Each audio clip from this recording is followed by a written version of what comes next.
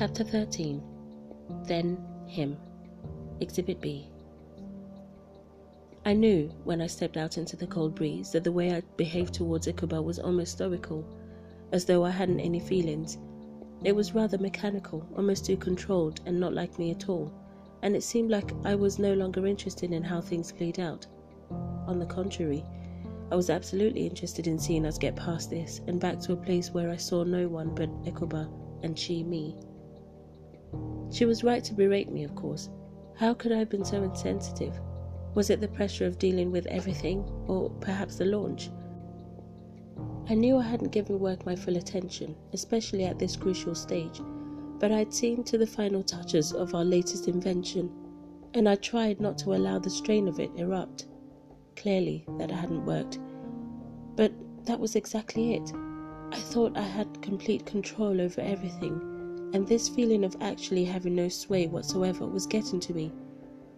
I felt as though I was losing my grip on the most important things in my life. This project was my baby. I'd put in all the work and time, especially time that I could have spent making sure my wife was safe and happy, but I'd failed in that respect, and I wasn't about to do it again.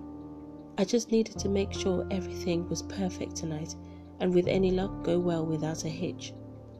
Ikuba was now the most important person in my life, and I knew I had some work to do to prove it, and I was ready to do it.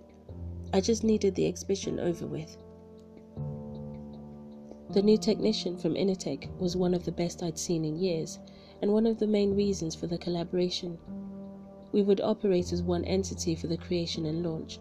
However, we both had patenting rights to whatever input we'd made, which suited both companies. Any merger talk would come based on the success of this project. As the fresh breeze hit my face, I let it soak in for a few minutes. Standing outside, I placed my hands in my pockets and took a deep breath. It was looking more and more like spring as the April days flew by, and although my face was struck by the cold, I felt nothing. How did we get to this point? I used to think we were untouchable, the unique pair that people admired so much, yet the breeze from the storm was enough to topple us over. The minute Ikuba's words had erupted from her mouth, I'd gone numb. The words came flashing back to me and resounded so loudly she could have been standing next to me. 14 weeks pregnant. I knew it wasn't mine, but I couldn't bring myself to accept that some lunatic who was probably dispersing his seed wherever he saw fit was responsible. If only I'd known who this guy was. We decided that it was probably best for her to stay at home and rest tonight. She'd worked herself up into a frenzy, and I knew a crowd of people shouting in amazement would not work for her. It also gave me a chance to concentrate on the task ahead. I'd have to call Annalise in the morning, get some more information and prepare for the inevitable. I couldn't help but think what a precarious situation it was, yet for some strange reason all I wanted to do was to laugh. I started to laugh, and laughed so hard my lungs hurt, but I couldn't help it. Nearly 3 years of trying to talk this woman into having children with me, and boom, just like that, some idiot's seed beats me to the punch. Of course it was beyond anybody's control. It wasn't even a laughing matter, but my frustration was just beginning to rear its ugly head. There was hope yet, I thought, not really believing it. I still had time, so I could either drive or take the tube, but I decided on the latter. I took my usual running route and branched off after the bookstore, heading towards the station. It was mildly deserted. The usual raucous youth and older folk alike were nowhere to be found. The museum nearby was usually open till late, and perhaps a horde of them would either be perusing old relics of the world wars, or sitting around the canopied tables near the river with stouts singing an ensemble of folk songs, either of which I was glad not to be part of. I arrived at the Savoy to a crowd of aspiring hopefuls, some wanting to be taken seriously and others showing priceless inventions that everyone took seriously. I was directed by ladies in white and black uniforms to the Initech stand upon a quick glance at my badge, and I was pleased to find James and his team of techies waiting. My guys were there too, setting up. Rory, as usual, was behind his laptop typing away one of his codes, and Delali seemed to be fishing in his box of tricks for something. "Hey boss," cracked Rory, finally looking up. "Hey, are we good to go?" I asked. James chimed in. "Of course, man. Hey, this is going to be great." He seemed confident. I was too, but I didn't want to give much away. I looked around at the other mini stands and turned to focus on the crowd. Everyone was in good spirits. "Would you like a glass of champagne, sir?" asked a voice from behind. I didn't normally drink, but I thought I needed something, probably to take off the edge a little.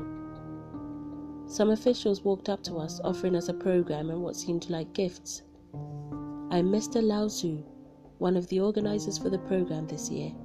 This is Mr. Damien Young, associate organizer, and we would like to personally welcome you and Mr. James along with your company to your first exhibition." I didn't bother to correct him, but smiled. He bowed and we reciprocated.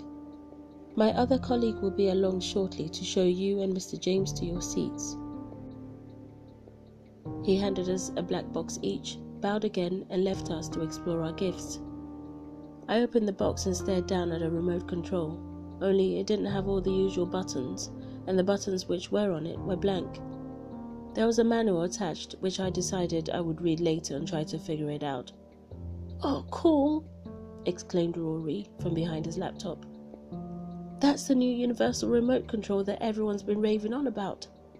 One thing about tech boys is that we automatically assume that the world is in tune with us and relish the same geeky things as we do. "It's amazing, boss. You literally program it to sync with your computer at home, which will talk to your dishwasher, washing machine, your lights, phone, etc., and you can operate it from anywhere." Yes, it sounded cool. I stood contemplating whether or not to give my new toy to Rory, but I also knew that Ekoba would love to see what it was capable of. She was secretly into the geeky stuff too, and was always psyched by all the gadgets I usually took home from the lab. However, with things the way they were, this was probably the last thing she wanted to see. I took my phone from my pocket, ready to call her, when it buzzed.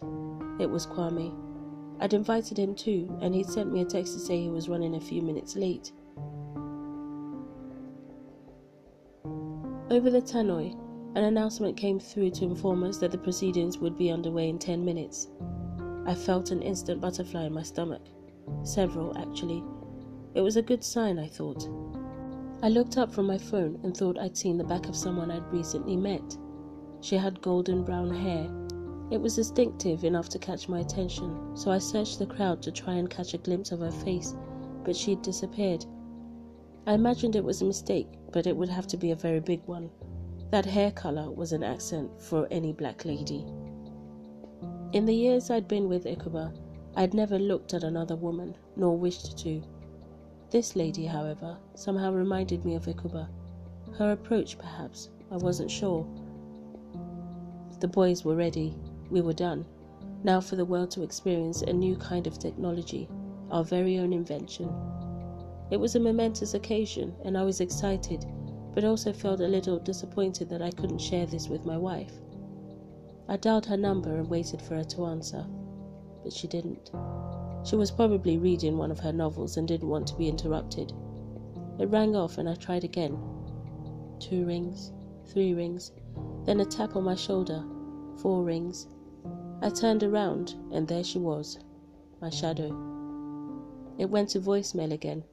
I didn't leave a message.